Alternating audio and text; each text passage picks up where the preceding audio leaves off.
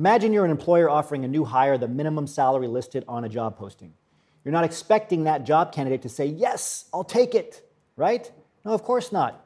You're expecting any candidate who knows their value, who is valuable, to negotiate.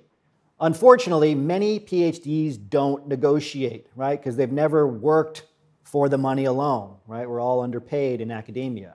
So many PhDs are not used to asking for more money, especially when the offer they're receiving is more than they've ever been given. So today I'm going to talk about negotiating a salary that gets you paid what you're worth while also striking a balance, one that makes both you and your new employer happy. The first rule of salary negotiation that I want to discuss here is to never agree to a number verbally. Many employers will ask hypothetical and/or general questions regarding salary during the hiring process, like what kind of salary would you say you're looking for, which they will then use to hold you to that salary when it's time for formal discussions. If you encounter this, steer the conversation away from salary and towards other things you will gain on the job, like experience, relationships with new team members, and so on.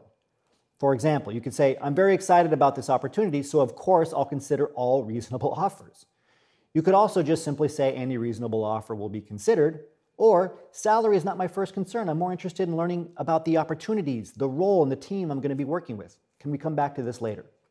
Asking diagnostic questions during the interview and negotiation process is also a good way to increase your perceived value.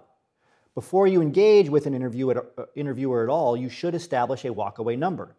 This will be the lowest amount you're willing to accept for your new role.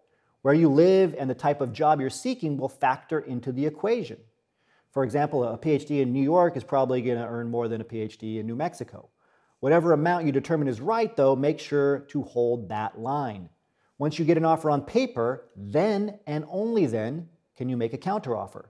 But before you do, you'll want to ask some general questions of your own, like, is there anything we can do to bump up the salary a bit? The numbers look a little low. After some conversational, open-ended questions, you'll want to come back with a specific number, very specific.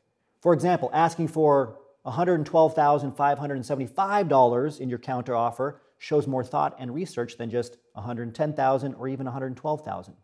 Researchers at Columbia Business School found that when employees use a more precise number in their initial negotiation request, they are more likely to get a final offer closer to what they were hoping for. When it comes to negotiating salary, the worst thing you can do is say absolutely nothing. So make sure you negotiate. This takes us to the end of today's transition report. As always, remember your value as a PhD and start thinking and acting like a successful industry professional.